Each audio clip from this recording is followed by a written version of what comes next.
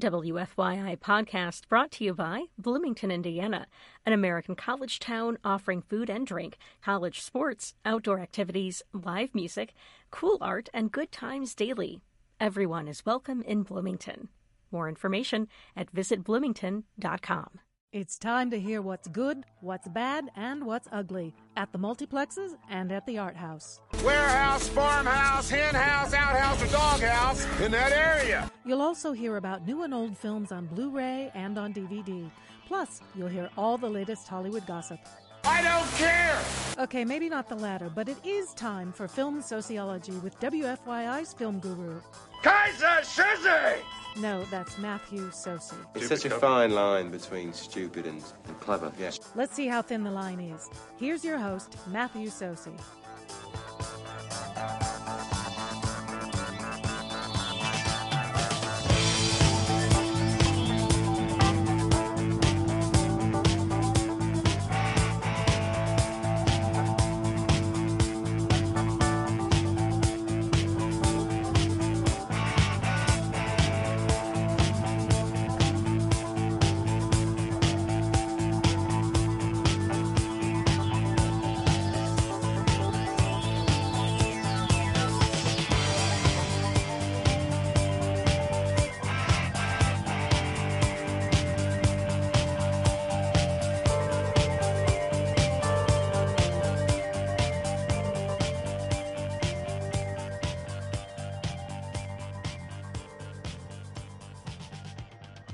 Hello there, film lovers. Welcome to Film Sociology, a film talk show here on WFYI HD2 The Point and WFYI.org. If you have a question or a comment, you can email me at msocey, that's M-S-O-C-E-Y, at WFYI.org. I'm also on Facebook, also on Twitter, at Matthew Sosi. The show is available as a podcast. It's also available on iTunes, and we have a blog which someday will be updated at filmsociology.tumblr.com. Hanging out with me in studio from Nuvo, from the Film Yap, and a fellow member of the Indiana Film Journalists Association, doughy white guys with glasses, all of us. Sam Watermeyer, how are you, sir? I'm good, yeah. Thanks for having me. It's always good to have you here. And he's got a write-up that's in this week's Nuvo, and in print and online. You can go check that out. And he's got a really cool film series that we're going to address a little bit, among other things. We have a lot to cover. We are, of course, in the midst of Oscar movie season, and most of those films are still out in theaters, so it's a good time to go check them out. That being said, this is also the time of year where the studios have to put out something, anything. And this weekend we had 3 sequels. Well, actually 2 sequels and an offshoot. And a little peek behind the Film Sociology curtain. I'm directing a play right now at Scottish Rite Cathedral, which opens in March. So my evenings are gone. So I cannot attend the evening screenings with my fellow IFJA guys. So I've been relying heavily on screeners that are sent to me. And by the way, they don't send the big titles, so don't ask. Morning screenings, press screenings in the morning, or I either go late Thursday night or early Friday morning with my favorites, the old, the unemployed, and the weird. And so then I'm like, okay, what am I going to see for the show? I don't want to see suburban mom porn. That is 50 Shades. I don't, a single guy has no purpose going to that. So I didn't.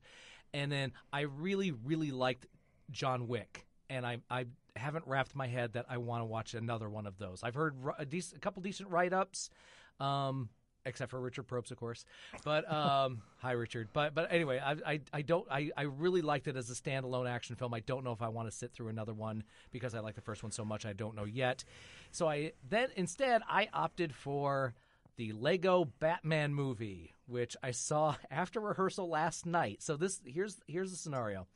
I'm at AMC Castleton for the 9:45 2D. I don't need to see it in 3D. Screening of this, and I'm the only one in the theater.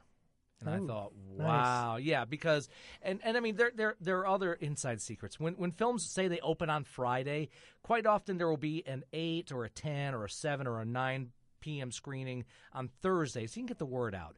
And I figured all the suburban moms are going to be at 50 Shades, and all the action heads are going to be at John Wick.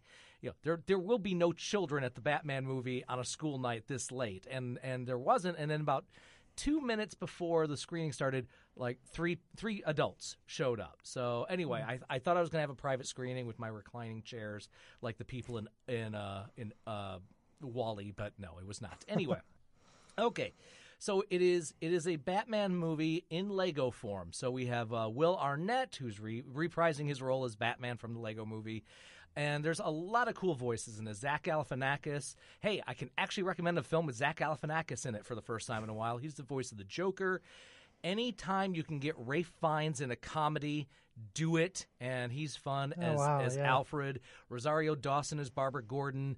And if you go on IMDb, you're going to see a slew of voices. And there's some big name and or big voice names in the voiceover world who have one or two lines on this. And one of my favorite piece of stunt casting, and he had a cameo in the Lego movie, but Billy D. Williams has 2 lines reprising his role as Harvey Dent. Nice, so, that's great. Yeah, little tiny things like this. And by the way, Voldemort shows up in this, not voiced by Ralph Fiennes, but by Eddie Izzard. So there's the story. So we have Batman versus the Joker and all the other villains of some have more screen time than others. Of course, Harley Quinn has more screen time. There's no Lego butt shots in this, guys. Sorry. Oh, darn. Stop. You know we were thinking that. But nobody wants to know what a Lego butt looks like anyway. But so the big conflict for Batman is not the Joker, but the idea of having to work with others. So it's the film is smart. A lot of credited screenwriters for this. I was worried it was going to muck up the stew a little bit, and it really doesn't. But there's thoughts about there's images of Bruce Wayne's family, and he's a loner and a rebel. And then Michael Cera shows up as the voice of Robin, who becomes adopted, unbeknownst to Bruce Wayne, who's one of those yeah guys. Anytime you're talking to him, but he's not listening to you. So he shows up, and I will say this. So from a kid standpoint, they're going to like it because it's colorful and it's Legos and it's wall-to-wall action. Grown-ups will be fine. It's not as good as the Lego Movie. Lego Movie was one of the biggest surprise films of the year that came out because I think most of us, all right, the film critic people, us, we're kind of dreading the idea because it looked like a product placement movie, and it turned out to be a lot smarter than that. This isn't as smart as the Lego Movie, but it also has one other thing it needed to be. It needed to be better than Batman versus Superman from last year, and it does that by leaps and bounds. So as a grown-up, you'll enjoy it. If you're a Batman fan and to any degree, you're going to enjoy it. There's a lot of references in this. And ladies and gentlemen, they poke fun at every Batman. Last year, Christopher Nolan, Joel Schumacher, Tim Burton, the TV show, and yes, even the black and white serials from the 1940s. Oh, wow. There's wall-to-wall references in this, and it's just a lot of fun. So it's one of those that, again, as a kid who knows nothing and a grown-up nerd like us, it's going to be enjoyable. So anyway, that is out there if you need a break from Manchester by the Sea, fences, and moonlight, and I understand that. That's heavy stuff. So anyway, that is out there. You saw Lego Movie, right? I actually haven't seen it yet. Really? Yeah, Now I'm behind. Yeah. It just by the way, ladies and gentlemen, unless we get paid big bucks, sometimes a film slips through the cracks. And my 15-year-old daughter, the little hipster, was kind of leaning up against the wall, going, I don't know if I want to see this, because she's selective now about her animation. And then I showed it to her, and she's like, begrudgingly going, yeah, that was actually pretty cool. So anyway, it's fun. All right, so that is happening in theaters now. Speaking of sequels, I guess you did see Rings. I did. Did we need it? No, we didn't. But I did sort of enjoy it, though. I didn't have a bad time. The one subplot that I really enjoyed was the one with Johnny Galecki as a college professor who finds the deadly videotape, and he ends up researching it and showing it to a bunch of his students, and then he has to basically keep track of their death clock. because, after you die 7 days after you watch the videotape. So he gets other students to watch the tape for them to prevent some of his student researchers from dying. I thought that was kind of interesting. Is he only in like the first 10 minutes of the film? Oh, no, he has a pretty juicy role. Oh, really? Okay, because when I heard he was doing that, of course, first stunt casting, yes, we know him from Big Bang Theory, but I wondered if it was like Richard Dreyfuss in the Piranha films, where he's just in there 5 minutes and here's a fun cameo, and then we just move the movie along. So, okay, so he's in there long, because it looked like, okay, he's just going to download it, and then he dies. No, he actually has a pretty juicy role, and he creates this cult around the videotape. Oh, God. I thought that was interesting. Also, it's kind of interesting to think about the whole concept of the Ring in the age of everything being online. It started as a videotape, but now it's online, so I imagine, millions of people are able to watch this, and they're,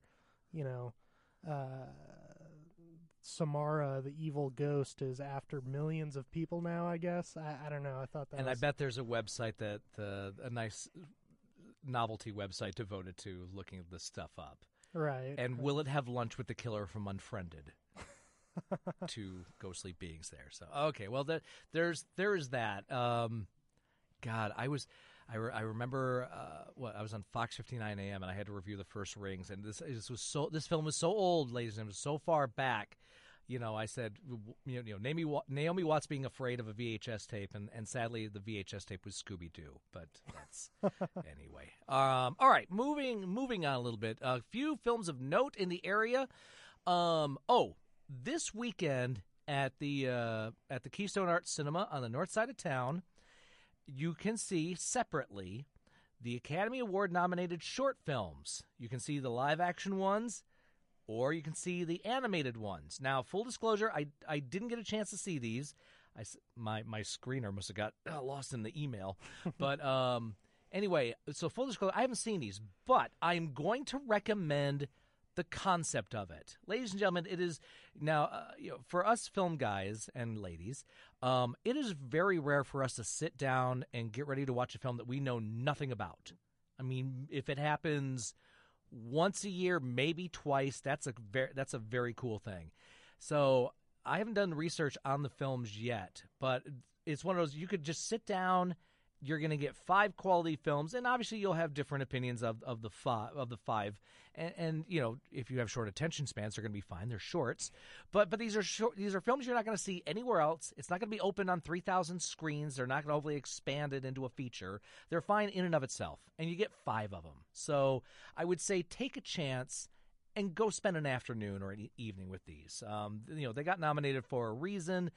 And I understand there's time and your money and a sitter and food and all that stuff. But I would say, and you want to get your money's worth. I understand that. But I would say, especially now in the dead of winter, get out of the house and take a chance. That's all I'm saying on that. Did you see the shorts?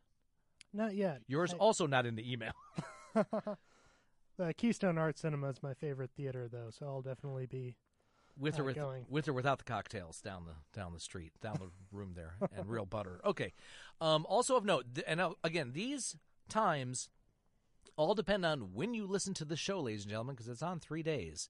So if you're listening on Saturday, get ready. And if you're listening on Monday, hope you had a good weekend. But at the Art Craft Theater in Franklin, Indiana, at 2 and 7:30 p.m. So you're missing the first screening. But tonight at 7:30 p.m., The African Queen. You can see Bogart and Hepburn and John Huston's direction on location for a lot of that on a big screen. And I think anytime you can watch old movies, I know and it's great to watch TCM and AMC and all that stuff, but to see something like The African Queen on the big screen, definitely worth doing. So that is happening out there. Over at IU Cinema, and I'm hoping to get John Vickers on the show very soon. At 3 o'clock today, on Saturday the 11th, you have Humoresque. At 7 o'clock, you have Kabali. On Sunday the 12th, at 3 o'clock, On the Verge of a Fever. And then at 6:30 p.m., the Korean comedy drama romance 20. Monday the 13th, An Affair to Remember with Deborah Carr and Cary Grant from 1957. At 7 p.m. as a part of the South Korean Millennial series. At 7 o'clock on Monday the 13th, You Call It Passion.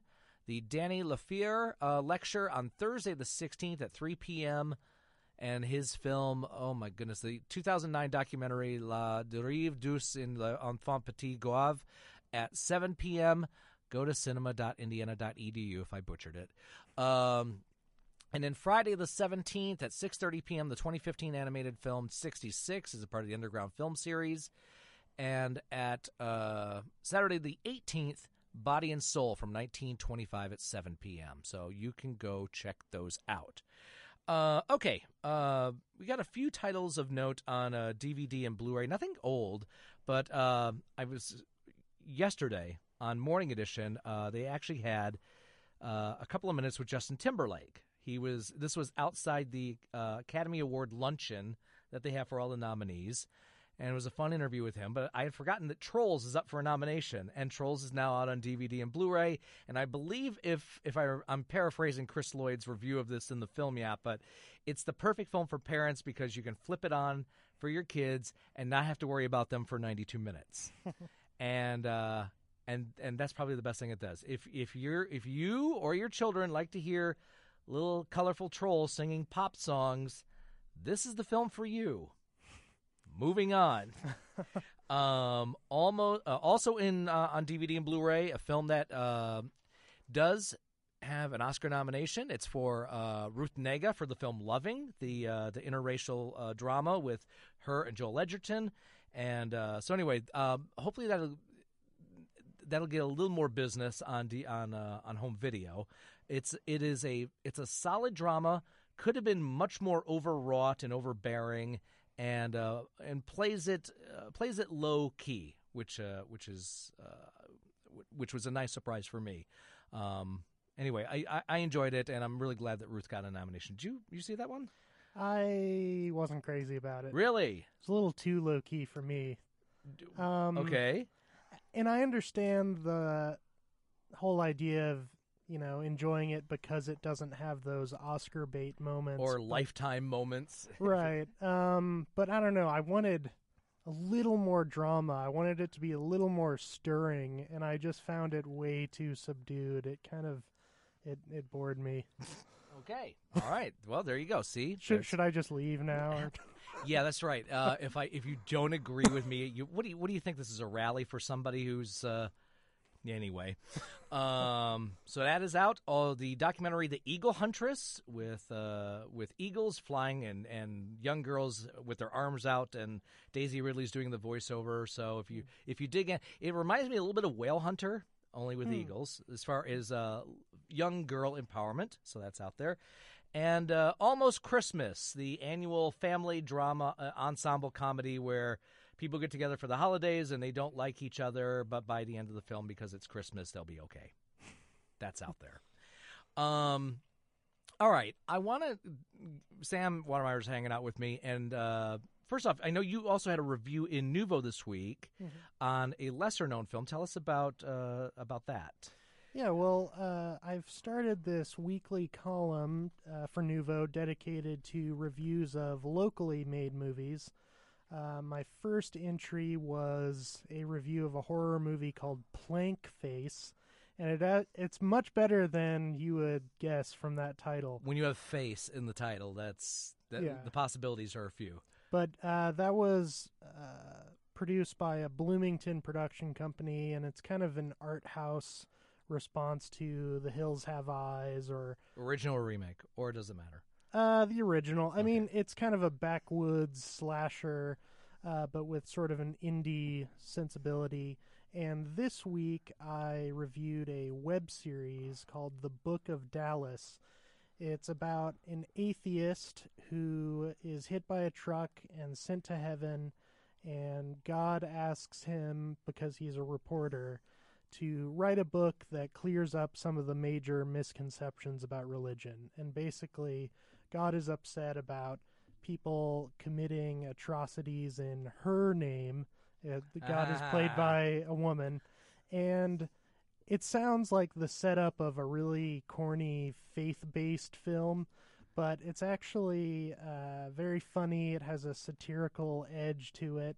You see the main character, Dallas, on the book tour promoting this book, and of course it stirs up controversy, and he has some naysayers and bloodthirsty reporters on his tail, and there's, humor comes out of that.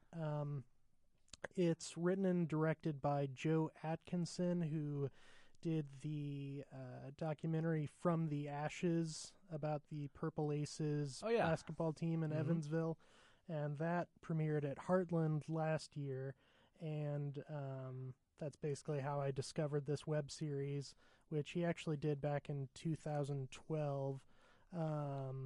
I really enjoyed it. It's on Vimeo, and you can also find it on the Court Street Productions website.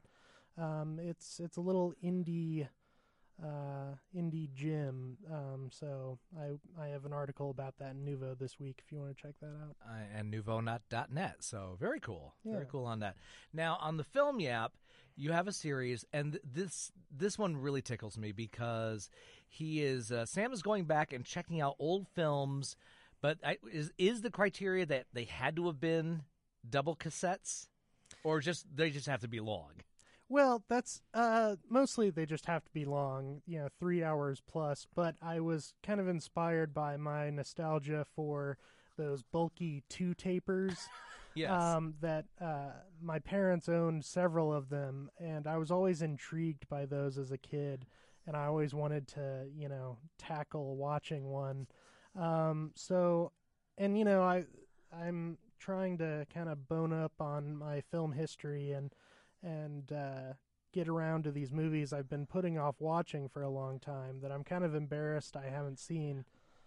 Again, there are films we miss, and then the world is shocked as if, you haven't seen that, and you could shoot off like 100 titles that the person who said that hasn't seen. Right. So, yeah. What I used to be very judgmental of people, and now when they tell me they haven't seen, some essential movie, I just say, well, you're in for a treat. I've been trying to better myself over the years with that exact same thing. Yeah. So the ones I've seen so far, I started with Braveheart. Saw that in the theater back in '95. Yeah, what'd you think of it? You know what? I liked it. I don't think I picked it for Best Picture when it came out, but it's the big sweeping epic, and it has now become one of the templates for big freedom fighting sword epics. Of course, Gladiator would be 5 years later, and of course our buddy Ed Johnsonat. It has become a template to compare other films by. For instance, I believe Ed Johnsonat called The Birth of a Nation Braveheart if you're not a racist. So, you could say Birth of a Nation is Braveheart if you're not an anti-Semite. But no, anyway, but it is one of those big sweeping epics that that Mr. Gibson really wanted to make, and he did. So I think it's good. I don't think it's a great film, but I think one of the things with a lot of the films that you're going to cover, we've been covering, is you can always hear critics say you could splice 20 or 30 minutes off of that, and not just second unit stuff. But what I remember about Braveheart is it takes a while for it to wrap up. Not Lord of the Rings wrap up, with 9 endings. But I think as an audience member, once a certain thing happens, the credits can't come fast enough. But that's just me, and I haven't seen the film in a few years. And you have. So how about you? What about you? Well, what I found interesting about it is that as I was watching it, I started to think that all of Mel Gibson's directorial efforts kind of have a common theme. They all torture. Well, that, and they all revolve around basically a defiant guy standing up to the powers that be. In Apocalypto, it's a tribesman kind of standing up to a rival Mayan tribe, and The Passion of the Christ, of course, it's Christ standing up to the Roman Empire. Hacksaw Ridge. Right. man who refuses to embrace the violent ways of the army. So I thought that was interesting that, all of his movies share that sort of common thread. And if you ever get a chance, South Park makes fun of his obsessions with torture scenes, whether he's in them or not. But, yeah. And actually, I'll have to add Passion of the Christ to my project. I haven't seen that one either, so... Really? Yeah. Wow. I'm not in for a treat, I'm guessing. No, I'm not gonna tell you what to think of it. I just Ed Johnson Knott's review is still one that is talked about. Wow. Yeah, I saw it in the theater. I saw it in a full packed house, and there was weeping and there was crying, and not by me. There was stunned moments. I also think of Karl Barflofsky in the Passion of the Jew episode of South Park, where he's absolutely horrified. But anyway, wow! So I can't wait to read that installment. So I'm just gonna leave it at that. What else have you seen with the series? I followed up Braveheart with The English Patient because it won Best Picture of the year after Braveheart. And I was curious to see if I would hate it as much as Elaine Bennis. You know what? People, there's similar paths with La La Land and that film because there is a tribe of folks, and I'm one of them. I picked La La Land as my favorite film of the year. People who absolutely loved it, and then there are people who's like, and I think SNL did a skit on this of, I liked it, but I didn't love it as much as everybody else. And the people who love it now think you hate cinema. It's like my battles with people who love A Christmas Story. I think it's overrated, and then people think I hate America and I hate cinema. So, and the English Patient has a certain amount of that, and so much that Seinfeld made an episode about it. We were talking off air. I mean, it's really good looking people. I mean, Ray Fiennes and Kristen Scott Thomas are fun to look at.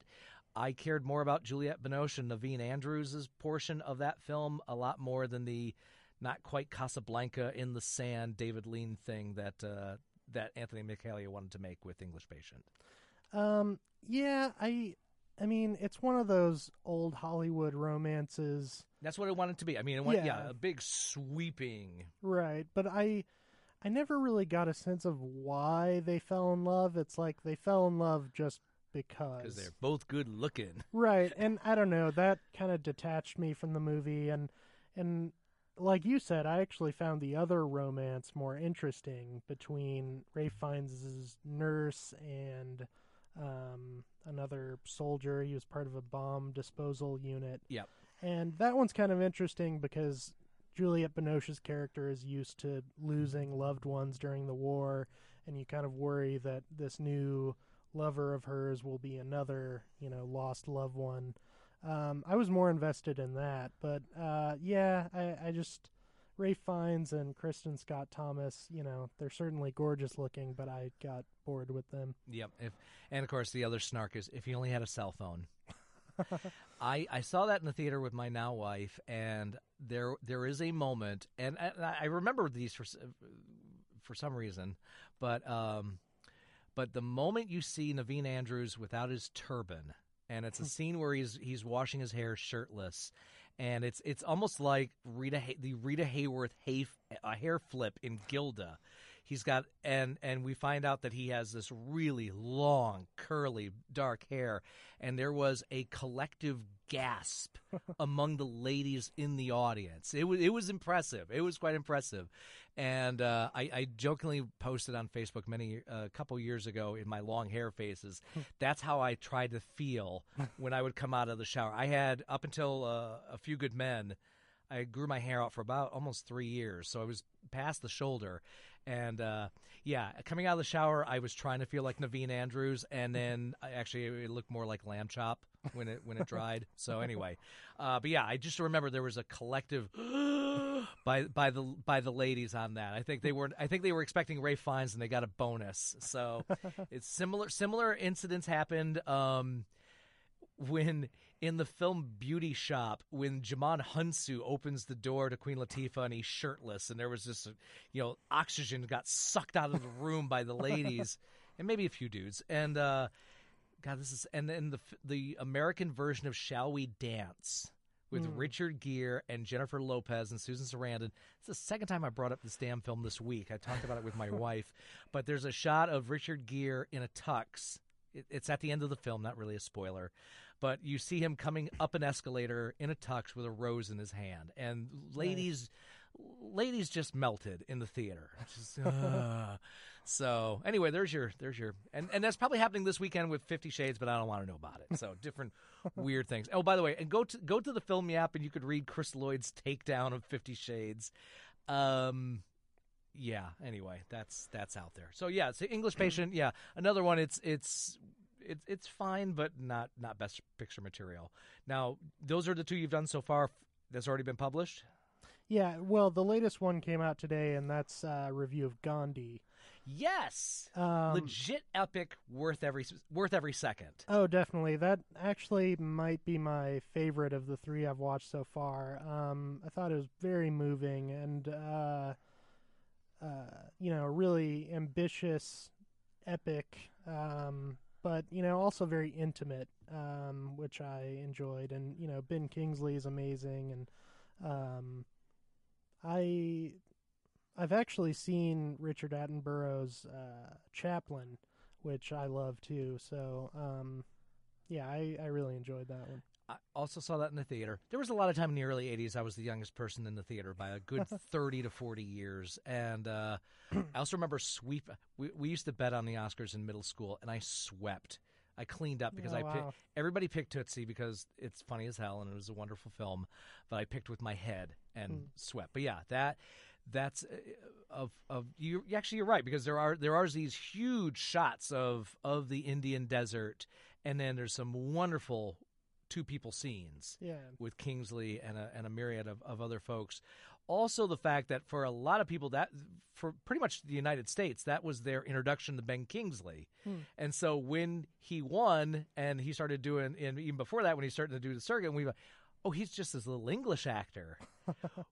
Wow. Oops. I can't prove this, and I'm not endorsing this, but I know lately there's been a lot of talk about whitewashing in Hollywood, but Kingsley did it so damn well. I think he kind of gets a slight pass because he's really good. Yeah. In fact, a couple of years ago, he played another Indian character in Learning to Drive with Patricia Clarkson that my daughter just discovered and really enjoyed. So it helps if you're really, really a fine actor. So I just, speaking of which, I just saw a trailer. There's some kidnapping action film with Ben Kingsley and Anthony Hopkins.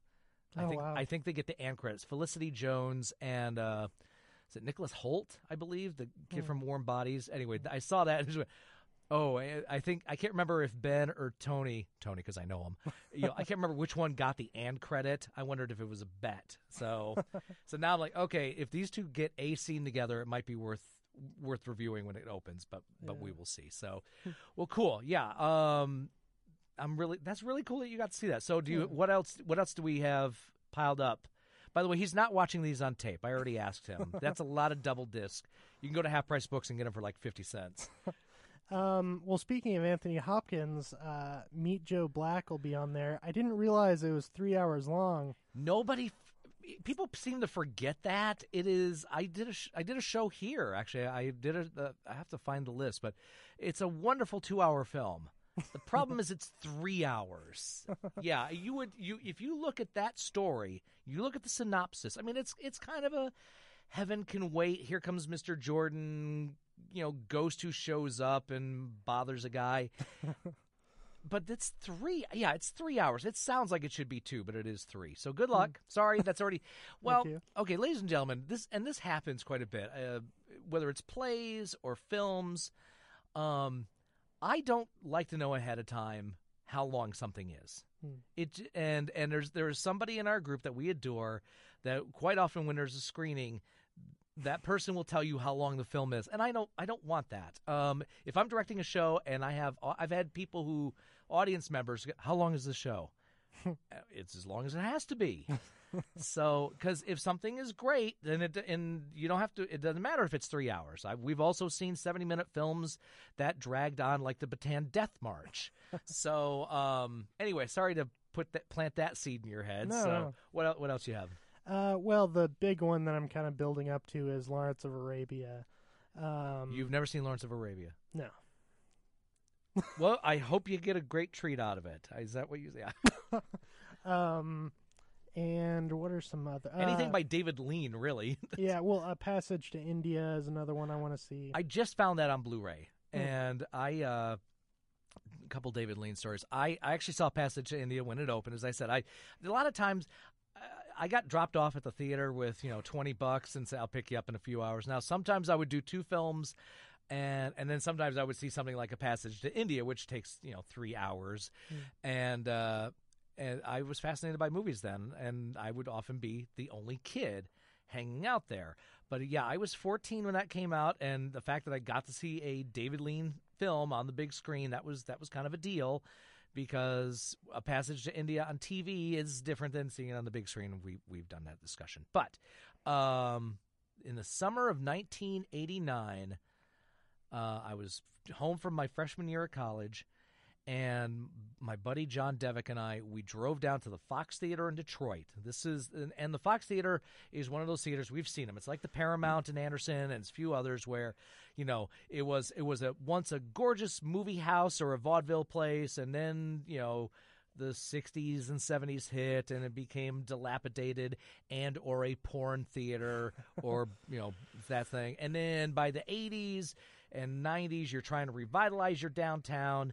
And anyway, the Fox Theater, I believe, put down at least $2-3 million in renovation, and it reopened at the late spring, early summer of 1989. And one of the first events they did at the Fox Theater for $10 in 1989, worth every penny, I got to see a 70-millimeter print of Lawrence of Arabia. Oh, wow. With organ accompaniment. There was the guy in the giant organ playing giant.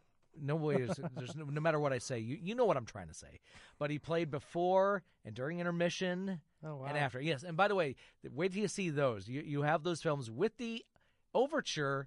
Even better when it's not a musical. An overture, the intermission, and then the outro. But seeing Lawrence of Arabia, and I was 19, so it kind of hit me at the right time. I think. As much as I love the big sweeping epic, I mean, A Passage to India at 14 was a little challenging, but I kind of got bowled over by the scope of it, and I hope there'll be, like you said with Gandhi, there's going to be some really nice intimate moments on top of the big sweeping stuff. So, yeah. Any other titles? Otherwise, I'm going to start throwing them at you. Well, speaking of that, people have been asking me, where's Titanic? Where's Malcolm X? Well, these are only movies I haven't seen before. Not, right. And so what are some other ones? Nashville. Okay, yeah. They don't necessarily have to be kind of old Hollywood epics. They can just be long films. Or some. Do you have suggestions? Nicholas and Alexandra from the early 70s. There's a number of musicals that could go in there. And if you've seen these, let me like My Fair Lady, New York, New York. Oh yeah, I've been meaning to watch that. Yeah, because I keep bringing up New York, New York because of La La Land. There are, and I believe Criterion is putting out Umbrellas of Cherbourg and its sequel, which the title is losing my head. I forget it. But there is a similar feel to that, and La La Land also has it's a lighter version of New York, New York at times. New York, New York is Martin Scorsese's big 40s epic musical wedged inside a John Cassavetes drama with De Niro and Liza Minnelli. It's World War II is over. He's a saxophonist. She's a singer. They fall in love, and their careers don't quite happen at the same time, and there's some tension. And it's considerably darker than La La Land. So I would say if La La Land is still on your brain, New York, New York would be a really good spot to go. Gosh, see, now I'm going to start checking out those. But yeah, Nicholas and Alexandra, some of the other David Lean films. Big Country is another one, I believe, with the Hallelujah Trail. a comedy western with Burt Lancaster and Lee Remick. So anyway, you can go to the Film Yap and hit Sam with your suggestions. So there's a few there right now. I do. Very good. Okay, I do want to get to a dead person we like because we don't have time for dead people we don't like. Also, the fact that I got this note. Were you a Battlestar Galactica guy at all? No. That's okay. Well, have a seat over there. But Richard Hatch. Richard Hatch passed away, best known as playing Captain Apollo on the original 1978 series, and this was also one. And he wound up. He's one of those guys that I can't remember the most recent thing I've seen Richard Hatch in, but he was constantly working. I mean, I'm looking through, and I don't know Asylum of Darkness or The Enchanted Cottage or Chatter or Alien Hunger or Starship 2 or Alongside Night, but the man was constantly working, so we kind of like that. I know he was also a teacher, and I know he made appearances on the reboot of Battlestar Galactica, but I also remember he took over the role. Well, he took over the spot for Michael Douglas in The Streets of San Francisco in its final series. Appeared in films like Best Friends from 1975. A lot of TV stuff, Barnaby Jones, All My Children, Alias Smith and Jones, Living Legend, The King of Rock and Roll, played Michelle Pfeiffer's beau in Charlie Chan and the Curse of the Dragon Queen. That was Peter Ustinov playing Charlie Chan. I saw that in the theater in 1981. It was really bad. And I remember the cult following with Battlestar Galactica, and somebody took a couple of the episodes and spliced them together and put out a movie. And this happened a couple of times in the 70s, and I remember the Golden Turkey Awards.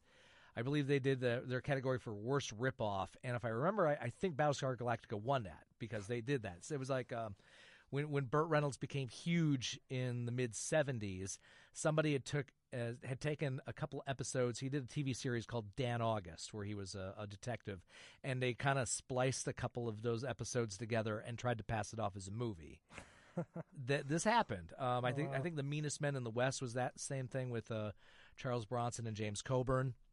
But anyway, so salute Richard Hatch. But yeah, I got a note from somebody who was on my Facebook page who was chewing out NPR for not covering Richard Hatch's obituary. Not the Survivor guy, the actor guy. So anyway, there's some Richard Hatch love. Salute to you, sir. If Mike Perry was here, he'd salute him too. There's a couple of some music documentaries I've been meaning to get to, and I'll be hopefully talking about these a little more on the film show or on the Blues show. You know, that other thing I do on Saturday nights on HD1. But if you're a music fan of various kinds, these are really cool. One is Man of the World, the Peter Green story. Peter Green, of course, one of the founding members of the blues band Fleetwood Mac in the mid to late 60s, and tells his story. Brains got fried by some life choices, I'll say that, but his influence as a guitarist, music historians know his impact with Fleetwood Mac and as a solo artist. So, but it's finally cool that he gets to tell his story, and fun stories from Mick Fleetwood and others from that era. Robert Muggy, the documentary filmmaker who I know is teaching at my alma mater north of here at Ball State. A couple of his films have been released on video. One is the documentary New Orleans Music in Exile, and it talks about the aftermath of Hurricane Katrina in New Orleans and what musicians around there were trying to do to get life and music back in the city. And there is a slew of people: Dr. John, Irma Thomas, Marcia Ball, the Nevilles, Kermit Ruffins, Rebirth Brass Band. So, and the quote on the back from former Nouveau guy Steve Hammer. So, hi, Steve. But anyway, that is out from MVD Visual. And a lot of cool performances as well. Also from Robert Muggy, Last of the Mississippi Jukes, which talks about the dying art of the Southern Mississippi Juke Joint. Interviews, of course, with Morgan Freeman, and artists. You see performances by the likes of Alvin Youngblood Hart and Eddie Cotton and Chris Thomas King, but talks about the Juke Joint life and how it was dying out by the beginning of the 21st century. Scarred but Smarter, The Life and Times of Drivin' and Cryin'. And Drivin' and Cryin', I saw these guys, I played them quite a bit in my radio days at Ball State. Saw them open for Leonard Skinner when I was in college because they had opened for somebody. But this was a band. They were Georgia-based rock band, and they had some songs that charted. And the story, and it's a story we've seen before of a band's rise. And there's some fall, and there's some conflict, and record companies and MTV don't know what to do with them. And it reminds me of Tesla, where they kind of got lumped into a group unfairly. They were much more than that. Tesla was not a hair metal band, and Drivin' and Cryin' were not the alternative band or southern rock band that or metal band for that matter. They were kind of thrown into. They were loud and they were rowdy. They loved, I think, if I remember right, they loved Hank Williams, but they also loved the Ramones. So anyway, these guys get to tell their story. There's a documentary called My Way, a kick-ass girl rockumentary. And this is about Rebecca Starr, a woman who had a band in, if I remember, Western Pennsylvania. And she winds up going with her friend and fellow musician, going across the country to L.A. to try to make it big.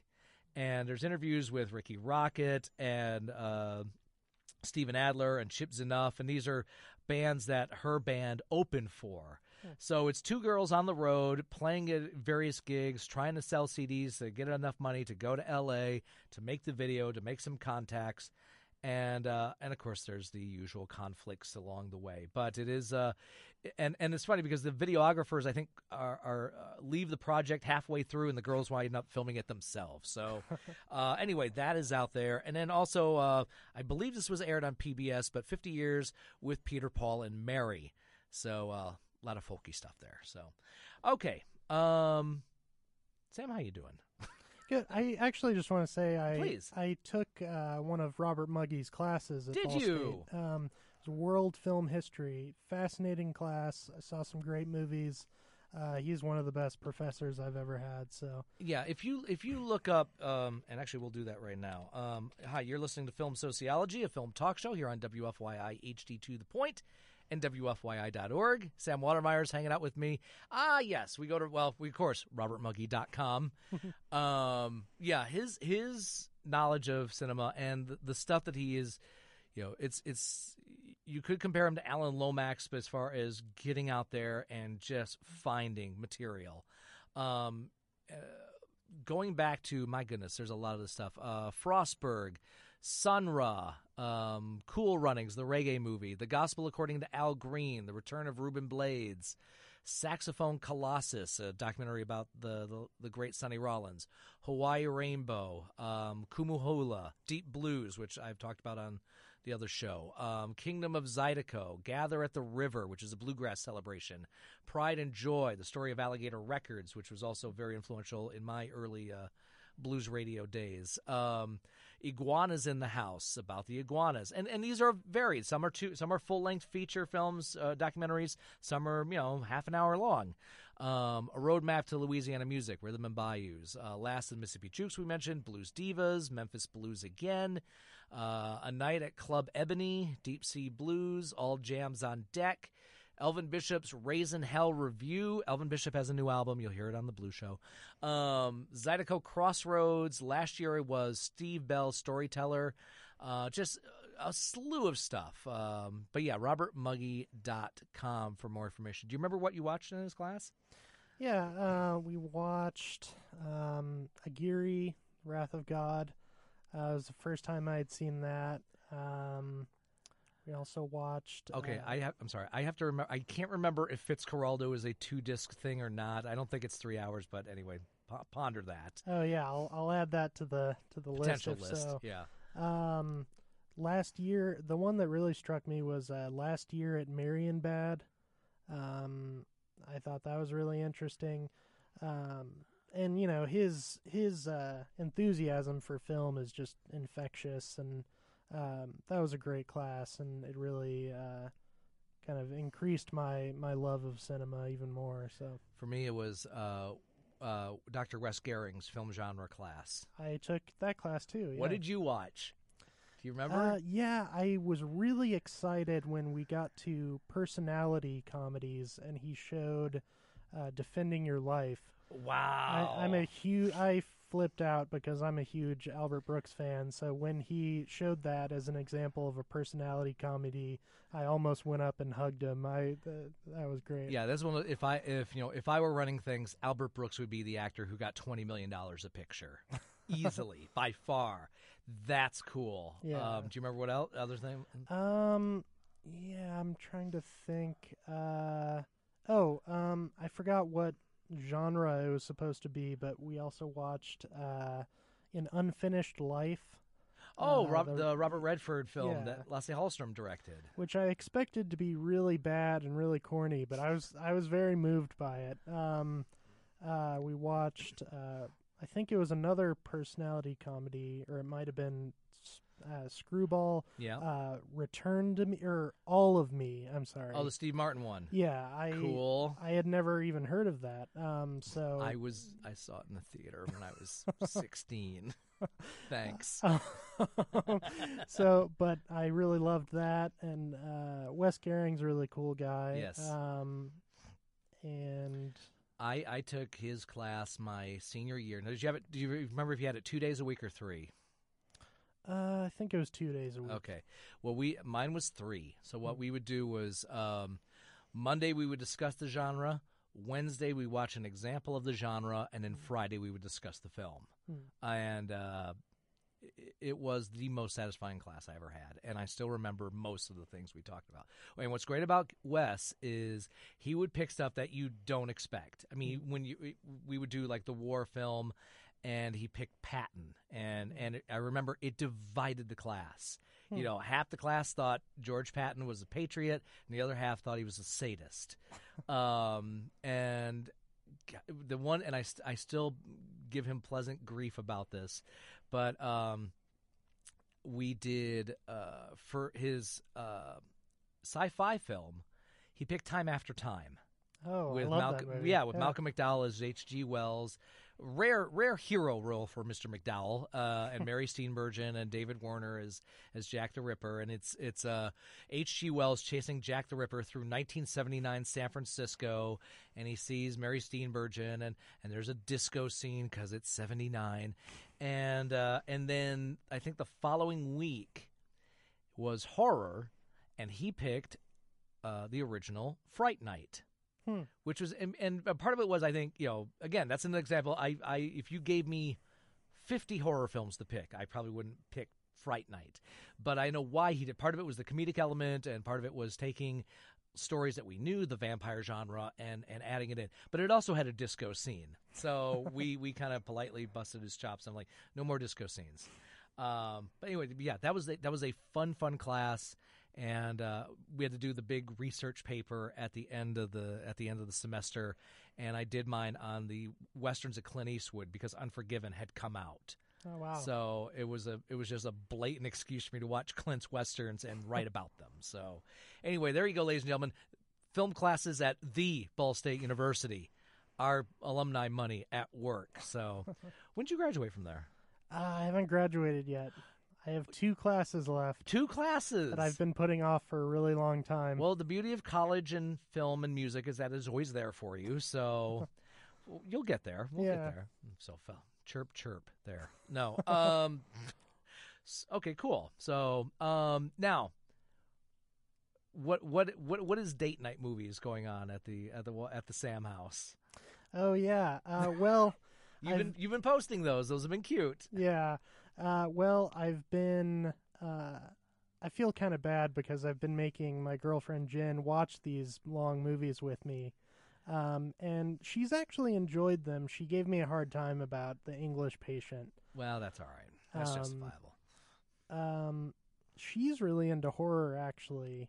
And we've been watching these, kind of terrible Netflix horror movies. Her choice? Yes. Okay, well, nothing you can do about that. The one we watched recently was, it was actually kind of interesting. It's called The Invitation. It's about this guy who's invited to his ex-wife's dinner party, and he finds out that her friends are actually part of a cult, and they're trying to kill the dinner guests. I thought that was kind of fun. We watched Hannibal, the movie. Really? The with Julianne Moore and Anthony Hopkins and Ray Liotta's brains? I actually love it because I think it's like very elegant and... Well, it's Ridley Scott. Yeah. It's very elegant and beautifully shot, but it's also really pulpy and fun. You know, you have Ray Liotta eating his own brain, and the Mason Verger character is fun. I love it. Okay, all right. It's a ridiculous thing there, but okay. If you get a chance, and we were talking about online earlier this week about Keanu Reeves, and in the AV Club, there's a really cool series where they've been highlighting the year in violent cinema. And they've been doing it every 2 weeks. They started it with Bullet in 1968, and they, every 2 weeks they pick a film of note, and then all the other films of note that came out that year. This weekend's AV Club installment is Speed. We go to 1994, and of course this is partly because John Wick Chapter 2 opened in theaters, and I'm verifying with Sam, his favorite film of all time is the original Matrix. Yes. And we were talking earlier about making fun of Keanu Reeves in 2017 is kind of like making fun of Yoko Ono now. It's just low hanging fruit. I think I said it's often done by people who haven't seen any of Mr. Reeves' work in at least 25 years. So looking back and yes, we're gonna go past the Bill and Ted era. We have My Own Private Idaho. And there was also the 1-2 punch of Bram Stoker's Dracula and Much Ado About Nothing. I don't blame Keanu Reeves for doing Much Ado About Nothing. You get to do Shakespeare with Kenneth Branagh. Didn't know he was going to be in leather pants and massaged playing Don John, but that happened. Even Cowgirls Get the Blues, Little Buddha, Speed, of course, made him a big action star.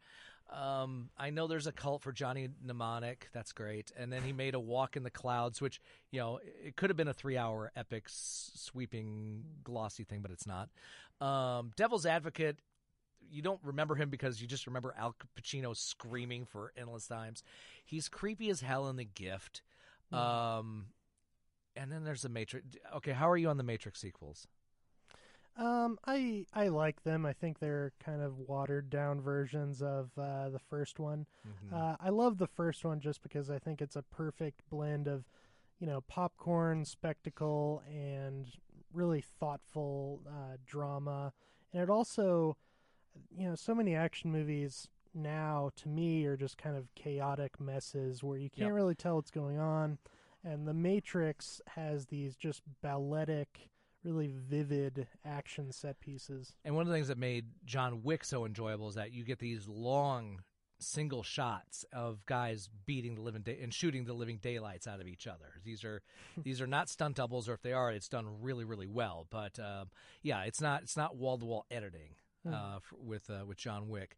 But I mean, going through, but there's a lot of stuff here he's done that people kind of maybe forget, or he's still doing stuff that gets well overseas. I still need to check out 47 Ronin. I've heard there's a small following for that. But he's also done stuff like Knock Knock and Generation and Man of Tai Chi. So anyway, it's kind of low hanging fruit, and that's an easy punchline, I think. Try harder, folks. So, all right.